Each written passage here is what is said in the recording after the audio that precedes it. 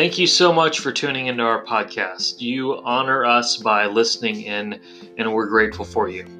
Before we begin, I just want to encourage you to not let this podcast replace the local church in your life. God has designed it so that we are to join a local church and serve that body of believers and be shepherded by the pastor of that church. And that's something no podcast can give you. And so if you're not involved in a local church, let me encourage you to find one as soon as possible.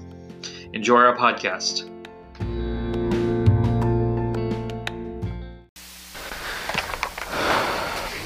Open your Bibles to John chapter 11.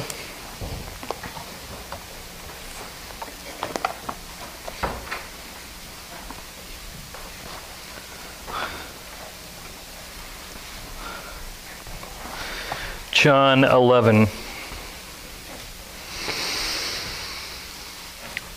Well, we made it. It's the final Sunday of 2020.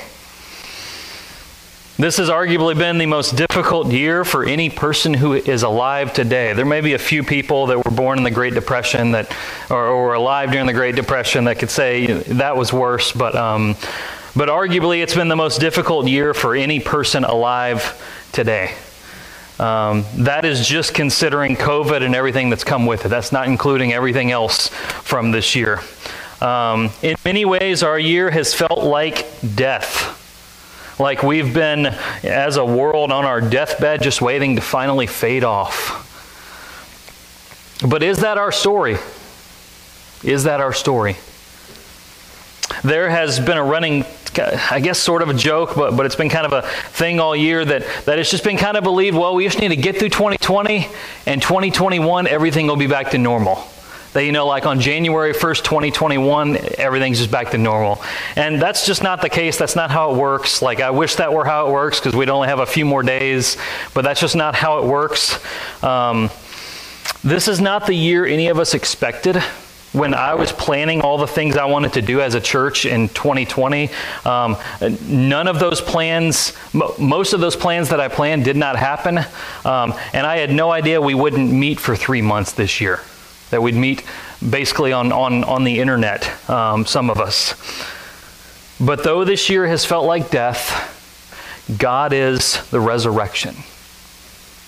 It's not that in 2021 suddenly everything will be better, but there are endless opportunities before us to glorify God in our lives if we will just take them. John 11, we're going to work through the entire chapter today. I'm going to read it in parts. So 1 through 16, we're going to start off with. Now a certain man was ill, Lazarus of Bethany, the village of Mary and her sister Martha. It was Mary who anointed the Lord with ointment and wiped his feet with her hair, whose brother Lazarus was ill. So the sisters sent to him, to Jesus, saying, Lord, he whom you love is ill. But when Jesus heard it, he said, This illness does not lead to death. It is for the glory of God, so that the Son of God may be glorified through it. Now Jesus loved Martha and her sister and Lazarus. So when he heard that Lazarus was ill, he stayed 2 days longer in the place where he was. Then after this, he said to the disciples, Let us go to Judea again. The disciples said to him, Rabbi, the Jews were just now seeking to stone you, and are you going there again? Jesus answered, Are there not 12 hours in the day? If anyone walks in the day, he does not stumble, because he sees the light of this world. But if anyone walks in the night, he stumbles, because the light is not in him. After saying these things, he said to them, Our friend Lazarus has fallen asleep, but I go to awaken him. The disciples said to him, Lord, if he has fallen asleep, he will recover. Now Jesus had spoken of his death, but they thought that he meant taking rest and sleep. Then Jesus told them plainly, Lazarus has died, and for your sake, I'm glad that I was not there, so that you may believe. But let us go to him. So Thomas, called the twin, said to his fellow disciples, Let us also go, that we may die with him. Lazarus is ill. He's sick. Lazarus is the brother of Mary and Martha. We know some stuff about Mary and Martha from other parts of the Bible, but this is the only place Lazarus appears. We see Mary and Martha in Luke chapter 10. Perhaps you remember Jesus is there at their house. Martha is the busybody. She's running around setting the table, getting dinner ready, going crazy, and Mary is sitting at the feet of Jesus listening to him teach. And there's that interchange where Martha comes and says, "Tell my sister to help me out." And Jesus says, "She's chosen the good thing of these two. You need to learn from her." These are Jesus' close friends. It says he loved them. Specifically, he speaks of Lazarus. "Lord, he whom you love is ill," Lazarus. Bethany is where they're at. Bethany was a pretty close place to Jerusalem, kind of the same about as Chula to Tifton, kind of that distance. Likely where Jesus is, he's about 20 miles from Bethany, and a report comes to him. Lazarus is ill. And Jesus makes an odd statement. Verse 4. "This illness does not lead to death." But we know the story. It's absolutely going to lead to death. Lazarus is going to die. So what is Jesus doing? What is he doing? He says this illness is for the glory of God in verse 4. It's for the glory of God. The Son of God will be glorified through it. Jesus knows exactly what he's doing. He knows what's going to happen to Lazarus. He knows Lazarus is going to die, yet he is still content to say this does not lead to death, ultimately.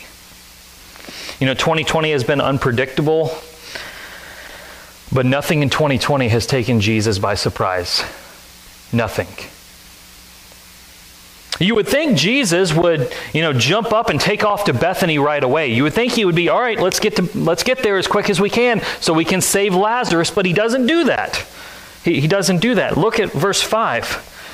Actually, verse 6, I'm sorry. "When he heard that Lazarus was ill, he stayed 2 more days in that place where he was." He's not in a hurry at all. If I were Jesus, I would be like, all right, we got to get going. Pack your bags. Don't waste any time. Let's get over there.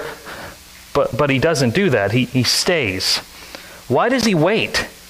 Is he lollygagging? What's wrong with him? Shockingly, he waits for Lazarus to die. And he waits for Lazarus to be dead a little bit before he gets up and goes.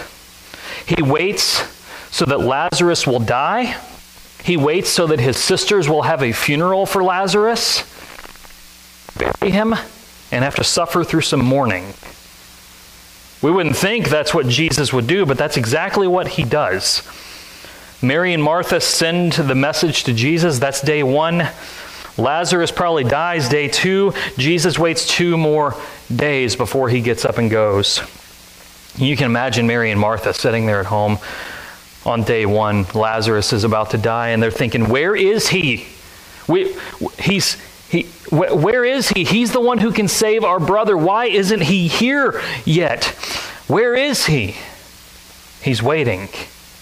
He's fully in control and waiting. Sometimes the best thing Jesus can do for us is wait for us to endure a trial and then come and rescue us from it. We don't understand that, but sometimes that's what he does. Why? And we're sitting there the whole time wondering, why isn't he here yet?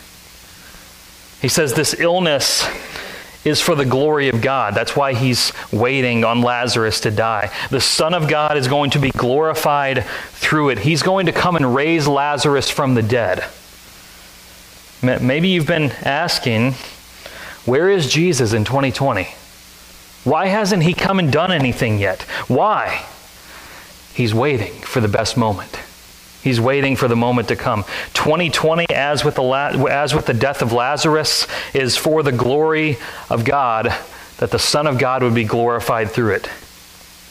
Let me tell you what happens when times are hard, like right now, especially in a year like this. When times are hard, this is what we do. We lose hope. And we start to assume that there's no future. That it's started going down the hill and it's not going to stop. And it's just going to keep going down and keep going down and keep going down. And that's been the demeanor of a lot of people this year. especially if you spend too much time watching the news or on social media. You will literally think from this point on there is no hope, there's no future, nothing at all. And that kind of thinking will lead you to terrible despair. It will lead you to depression and hopelessness. When I was up in Kentucky a few weeks ago, before we went to see my family, I spoke at my old BCM at my college. My campus minister there's been one of the biggest mentors of my life. So we were spending some time together before I spoke, and I was just talking to him and saying, man, like, I know so many people right now that just think this is the end, and they're just, constantly talking about how there's no hope, no future, and that's pretty discouraging. It just is. That is discouraging. And he says, yeah, I get that. He says, look, I was alive in the 60s and 70s, and I remember it. And it was as bad, if not worse, than right now on some levels, in my opinion. Multiple people were assassinated. Martin Luther King, John F. Kennedy, Robert Kennedy. Racial tensions were worse then maybe than they are now. There were riots then, but we built ourselves back up. We recovered from that. We made it. And if all you ever think is that there's, we've gone off the cliff and we're just going to keep falling until we crash our heads on a rock, that will lead you to terrible despair. And that despair this year might have taken your eyes off Jesus, off the Son of God and his glory. Jesus didn't fall off his throne this year any more than he did when Lazarus died. He's in full control. And he will bring us out of this. There will be good days again. We will see them. And then there will be bad days again. We will see those too. As Charles Dickens said, it was the best of times, it was the worst of times. The best of times and the worst of times are an ebb and flow. We go up on mountains and we go down into valleys. That's how it works. The question is, what are you doing for Jesus in the midst of 2020? In the midst of all this stuff that has happened, did you just pause and not do anything? Or did we try to figure out how to keep going despite all the roadblocks? Notice what the disciples say. Verse 8. Rabbi, the Jews were just now seeking to stone you in that region. Are we going to go back? Like, it just happened. You remember last week when Jesus claimed to be equal with God, they picked up stones and tried to kill him, and he got away. He's saying, the disciples are saying, hey, they were just trying to kill you there. We can't go back to that region. They're going to do it. And Jesus says, look, there's 12 hours in the day. We've got to do our work while there's time. That's what he says. We work while there's 12 hours in the day, because there will come a time when the light is gone from the world. We work for Jesus until the time is up. And for us, the time is up when either we die or Christ returns. And neither of those have happened yet for us. And they don't understand, so Jesus just has to tell them plainly, look, Lazarus is dead. And he says, look, I'm glad I wasn't there. This is verse 15. I'm glad I wasn't there, so that when we get there and I do this, you'll believe. Let's go to him. Then Thomas, the one who's always called Doubting Thomas, we only really see one incident in the whole Bible when Thomas doubts, but he gets that nickname as Doubting Thomas. He's not doubting, he is definitely pessimistic. He says, all right, he's going to go die. Let's just go with him. We'll die too. Let's go. And so they all go. We get to verse 17. Now when Jesus came, he found that Lazarus had already been in the tomb 4 days. Bethany was near Jerusalem, about 2 miles off, and many of the Jews had come to Martha and Mary to console them concerning their brother. So when Martha heard that Jesus was coming, she went and met him, but Mary remained seated in the house. Martha said to Jesus, Lord, if you had been here, my brother would not have died. But even now, I know that whatever you ask from God, God will give you. Jesus said to her, your brother will rise again. Martha said to him, I know that he will rise again in the resurrection on the last day. Jesus said to her, I am the resurrection and the life. Whoever believes in me, though he die, yet he shall live. And everyone who lives and believes in me shall never die. Do you believe this? She said to him, yes, Lord, I believe that you are the Christ, the Son of God, who's coming into the world. when they get there, Lazarus has already been in the tomb 4 days at that point. In fact, the passage drives that home. It's going to mention more than once that he's dead 4 days. Why is that? Well, Jewish people typically believed that they would typically bury people pretty quickly. There wouldn't be 3 or 4 days in between a death and burial. They would bury people pretty quickly, and you would expect they probably buried Lazarus within a day of him dying.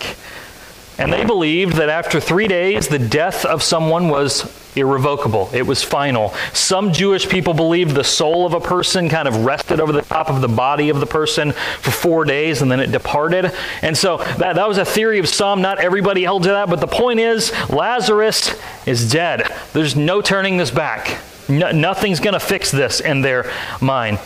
He's deader than a doornail in their mind. I don't know how dead a doornail is, but Lazarus is more dead than that. There's no fixing this. Jesus has raised people at other times, but never after 4 days. And Mary and Martha have accepted their brother's gone. He's gone. He's not coming back. Everyone is there bringing them food and consoling them. They are accepting this. Much like 2020. 2020 has felt like a train wreck. One bad thing after another, and we might have often felt like Mary and Martha felt here. Martha runs out. She sees Jesus. She walks out to him. She goes to him. Remember, Martha's the busybody. She's the one who's always serving Jesus, never really sitting at his feet and learning. She She comes out to Jesus. Mary's going to come out after her. We'll read that in a minute. Martha goes out and she comes up to him and says, "If you'd been here, my brother wouldn't have died. If you'd been here, my brother wouldn't have died. You could have stopped this. You could have stopped this. Why weren't you here? You were late. I hoped that you would be here, but now my brother is gone. You let me down, Jesus." But then she says, "Look, still though, I know that God will give you whatever you ask. I know there's still something you can do to help me. I don't know what that is, but I know there's still something you can do." And she's being logical, so Jesus goes logical with her. She's trying to think this out. That's how she's processing it. So Jesus just says, "Look, your brother's going to rise again. He's going to rise again."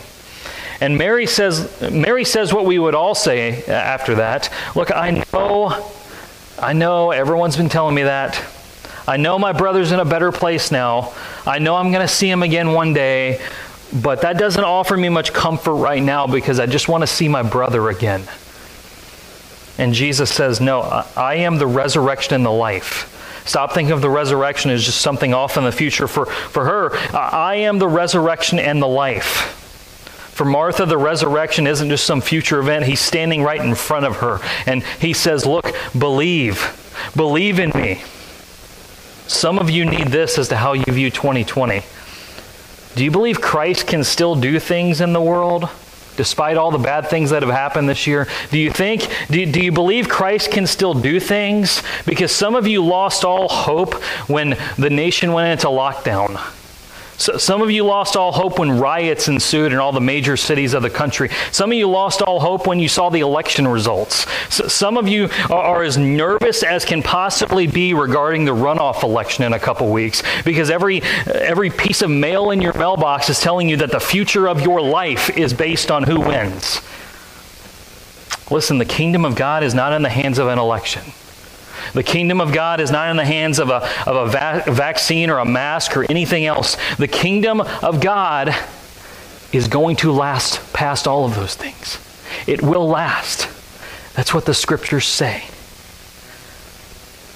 You will say, "Look, I know we're all going to get to heaven one day, but right now is going to majorly change if the wrong person is elected." And you're doing exactly what Martha did.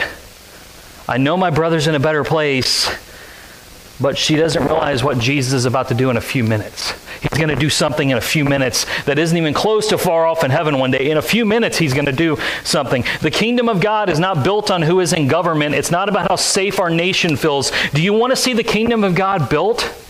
Do what the Bible calls you to do. Come to church and encourage one another. Reach out to the lost in your life. Serve the poor and oppressed. Teach your kids about Jesus. Love your spouse well. Find a younger person in our church and invest your life in them. That's how the kingdom of God has always changed the world. That's what we're called to do. That's it. In fact, all the times in history when Christians have put their hope in the government, it's led to disaster. 2 examples, the Roman Empire. A guy named Constantine became a Christian, maybe. He at least started to respect Christians. He made the Roman Empire completely Christian, and it led to the downfall of the Roman Empire. Or in Europe, the church led the monarchy, and it became the least Christian thing possible. They would excommunicate you from the church just because they didn't like you. And the real church fled there and came to the New World, America, and set up a government where you didn't have to be a Christian to live in it. You had religious freedom. Martha says she believes, and she goes to find Mary. She goes back in, Mary comes back out. Verse 28. When she said this, she went and called her sister Mary, saying in private, "The teacher is here and is calling for you." And when she heard it, she rose quickly and went to him. Now Jesus had not yet come into the village, but he was still in the place where Martha had met him. When the Jews who were with her in the house consoling her saw Mary rise quickly and go out, they followed her, supposing that she was going to the tomb to weep there.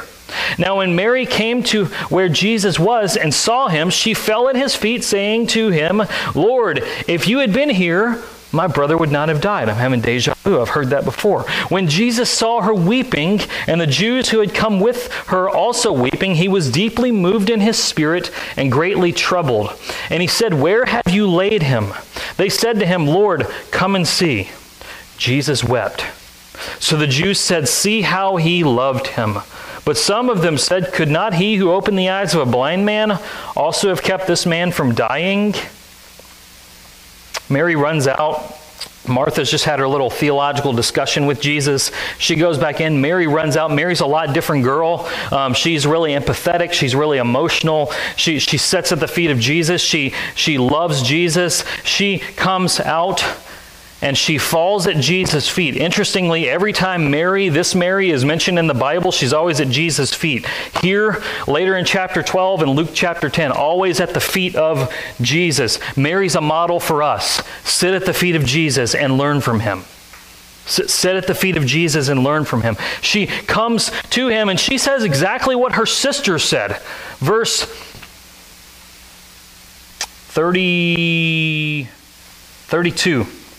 "If you had been here, my brother would not have died." It's what Martha said back in verse 21. If you had been here, my brother would not have died. Almost like Mary and Martha were sitting around before Jesus got there, just saying, man, if Jesus were just here, this wouldn't have happened. And they're just talking about that to each other constantly. Mary comes out and she's weeping. We didn't get any indication Martha was weeping when she came out. Mary comes out and she's weeping. She still hasn't gotten through this. She feels this in herself. And how does Jesus respond to her? Well, not with logic. He doesn't respond to her the way he responded to Martha. One of the worst things you can do for somebody mourning is respond with logic.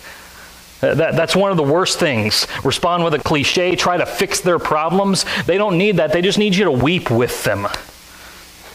You end up just hurting them if you try to give them an answer for their pain.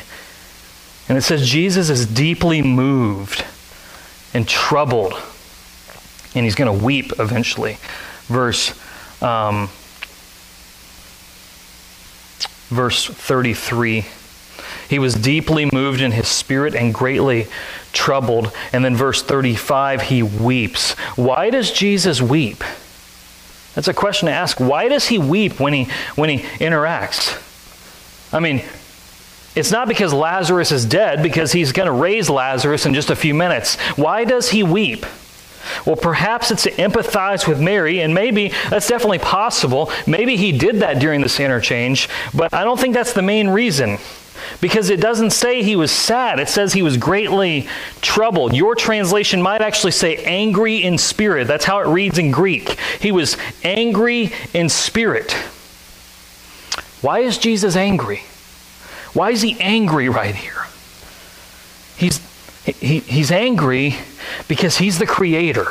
He created all things. He made his world very good, and sin and the curse have wrecked it. And Lazarus being dead, the one he loves, is a clear picture of what the curse has done to this good creation of his. He is angry. How dare you do this to what I made? And so he weeps. He hates what sin has done to the world. He weeps as he looks at a cursed creation. Don't think for a minute that Jesus doesn't weep over 2020. Don't think for a minute that he doesn't. Don't think he doesn't weep at the millions of people who have died of COVID. Don't think that he doesn't weep over the fearful spirit present in all his people now because of COVID, where we have to be scared that if we take a piece of mail out of our mailbox, we might inhale something and die from it. Like just an uncrazy fear that has been put in us. Don't think he doesn't weep over how many people have committed suicide from despair of being stuck at home this year. Don't think he doesn't weep over racial deaths and the riots that ensued because of them. Don't think he doesn't weep over how vile his people have been to one another over an election. How much the curse is apparent in his world. And so he says, where have you laid him? Where is he? I got to go fix this. Where is he at? And so they take him to the tomb, verse 38. Then Jesus, deeply moved again, came to the tomb.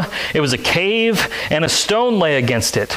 Jesus said, "Take away the stone." Mary, the sister of the dead man, said to him, "Lord, by this time there will be an odor, for he has been dead 4 days." Jesus said to her, "Did I not tell you that if you believed, you would see the glory of God?" So they took away the stone. Jesus lifted up his eyes and said, "Father, I thank you that you have heard me. I know that you always hear me, but I said this on account of the people standing around, that they may believe that you sent me." When he had said these things, he cried out with a loud voice, "Lazarus, come out."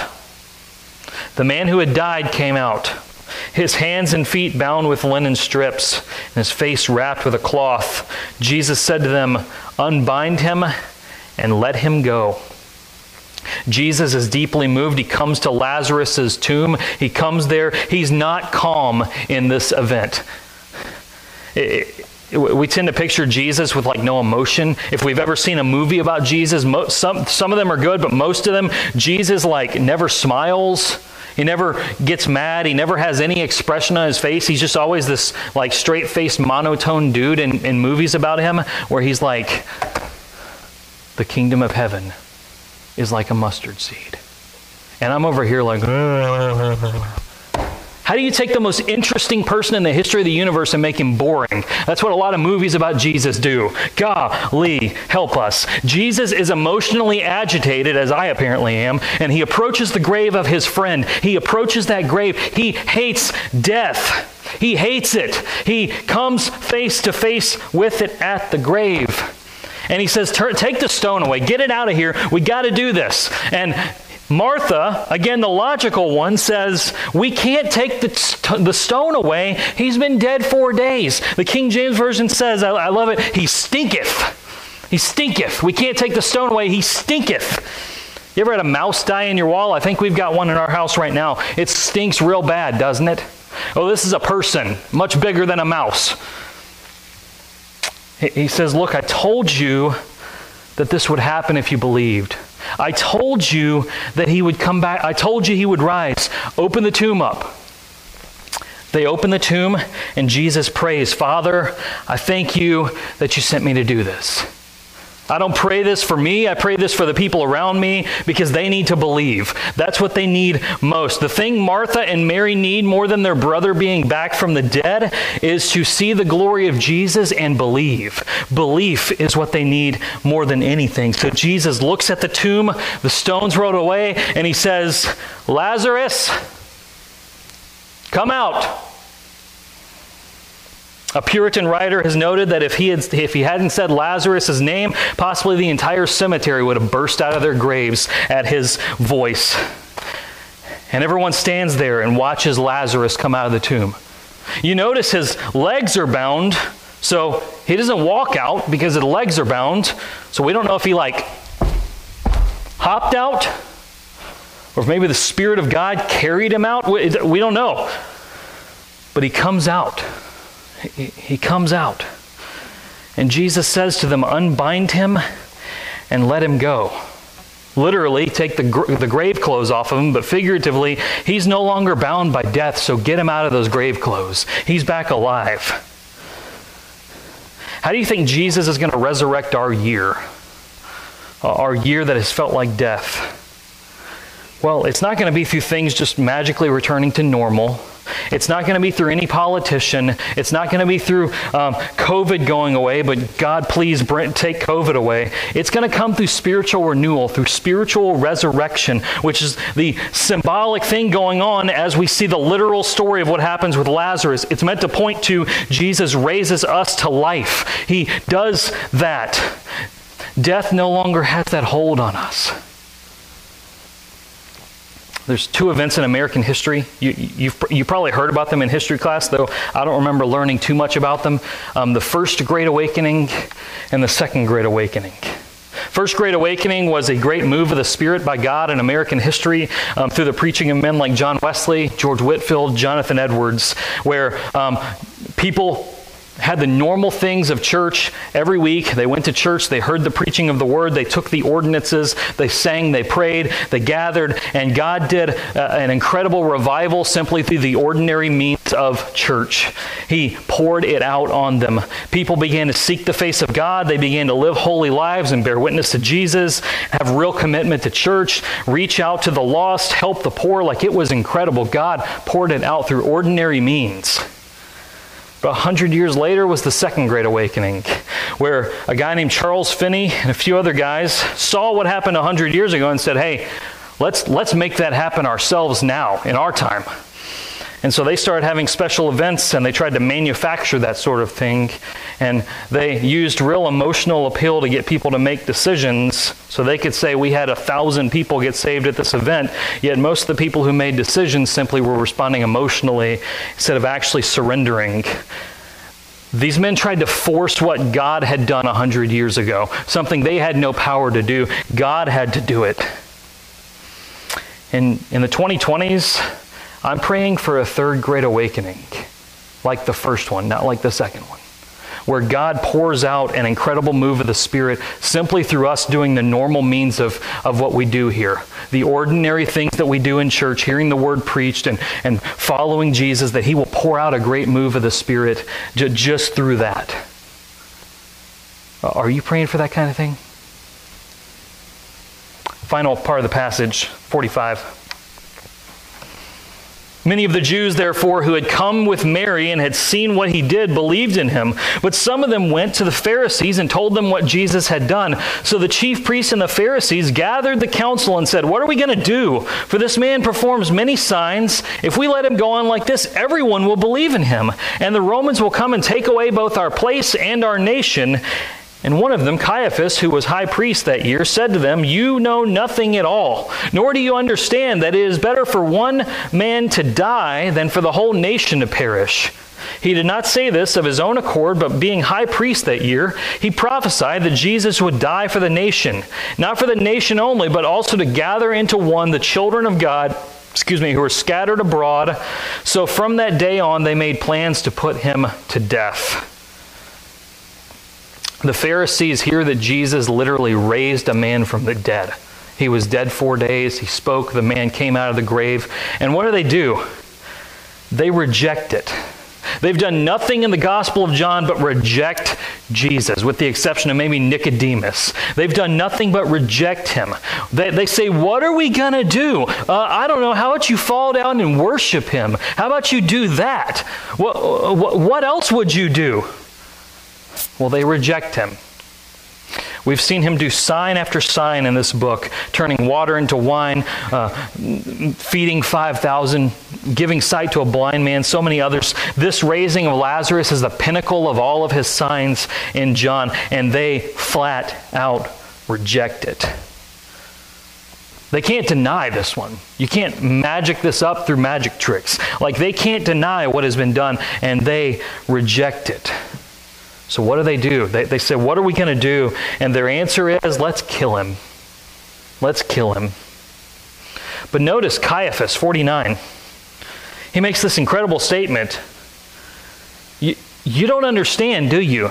It's better for one man to die than the whole nation perish. And then John gives a little interpretation. He didn't say this on his own accord, but he actually prophesied that Jesus would die for the nation, and not only for the nation, but also to gather into one all the children of God who are scattered abroad. Caiaphas doesn't realize it, but he's predicting the gospel in his statement. He hates Jesus, but he predicts exactly what Jesus is going to do. One man is going to die for all the people. That's what's about to happen in the next few chapters in John. Jesus is going to be lifted up and glorified, and all who look to him are going to be saved. And in dying, he will save all of the children of God scattered abroad down through all of history. The Apostle Paul and Justin Martyr and Augustine and Patrick and Thomas Aquinas and Martin Luther and Charles Spurgeon and William Carey and Lottie Moon and Billy Graham and Martin Lloyd-Jones and you and me and all who know him. So I ask you, do you know Jesus? Would you come to him? Would you believe? If 2020 has taught you anything, I hope it's taught you that you will die one day. So get right with God while you have the chance. Lazarus will die again. He will die again. Look at 12:9 through 11. It's kind of funny what the Pharisees do. When the large crowds of the Jews learned that Jesus was there, they came not only on account of him, but also to see Lazarus, whom he had raised from the dead. So the chief priests made plans to put Lazarus to death as well, because on account of him, many of the Jews were going away and believing in Jesus. Jesus raised him from the dead. Let's just kill him again, see if that works. Let's just kill him again. Lazarus' sisters will have to mourn him another time. They will have to bury him again. They will have to have a second funeral for him. Maybe the only person in history who's had a second funeral, Lazarus. He's going to die again. But as Jesus had told Martha, he will rise on the last day. He will rise again. But until then, there will be other bad days. So as we conclude 2020, don't listen to all the doom and gloom people. Times like these bring them out of the woodworks. They kind of just assume we're all going to pot. It may still get worse before it gets better. I can't predict that, but let me offer you some hope. There will be good days again. Read your Bible. His mercies are new every morning. We just sang about that earlier. Jesus will bring us out of this. He will resurrect our dead year. But then bad times will come again. Our year will die again at some point. It will. What do we do in the meantime? What the Bible has always called us to do. Let me give you 4 commitments for our coming year. And Chris, you can bring the screens down at this point. 4 commitments for 2021 for you. Number 1, commit to read your Bible every day. On the way out today, there's a Bible reading plan for next year. I'll explain a little bit more about that in just a second, but commit to read your Bible every day. They did a survey recently. The number 1 indicator of a spiritually mature person is they read their Bible every day. Second, commit to growing your faith. Do not be satisfied where you are. At the end of 2021, will you be more like Jesus than you are right now? Will you be more mature in your faith than you are right now? Or will you be exactly as you are right this second? I hope not, because the only person who stays as they are forever is God. You will either grow in your faith or you will regress in your faith. Third, commit to faithfully be at church. Be here every week. Miss a Sunday or 2 for vacation, sure, but otherwise be here every week. I've heard from many people during this year of how much they realize now how much they need to be with God's people. It's not enough to simply watch it on Facebook. They've told me time and time again. Church is about singing and praying and hearing the word preached, but done apart from other people around you. It's not what God intended. And fourth and final, commit to make disciples next year. Pray for and witness to the lost people in your life. Find ways to pour into the next generation and raise them up in the faith. Serve the poor, serve the oppressed, and seek to bring God's kingdom here on earth as it is in heaven. As Jesus is going to say in John 15, which we'll look at in a few weeks, we bear much fruit and we prove to be his disciples. And so let that be your next year. Let's pray together. Father, you will bring us out of this time that we're in. You've always done that. Father, you will bring us to good times again, but then bad times will come again one day as well. But Lord, we have hope in the resurrection and the life. We don't have hope in the resurrection of our time, of our bodies, of anything like that. We have hope in the actual resurrection, the person, Jesus. And so help us to fix our hope on him today. In Jesus' name, amen.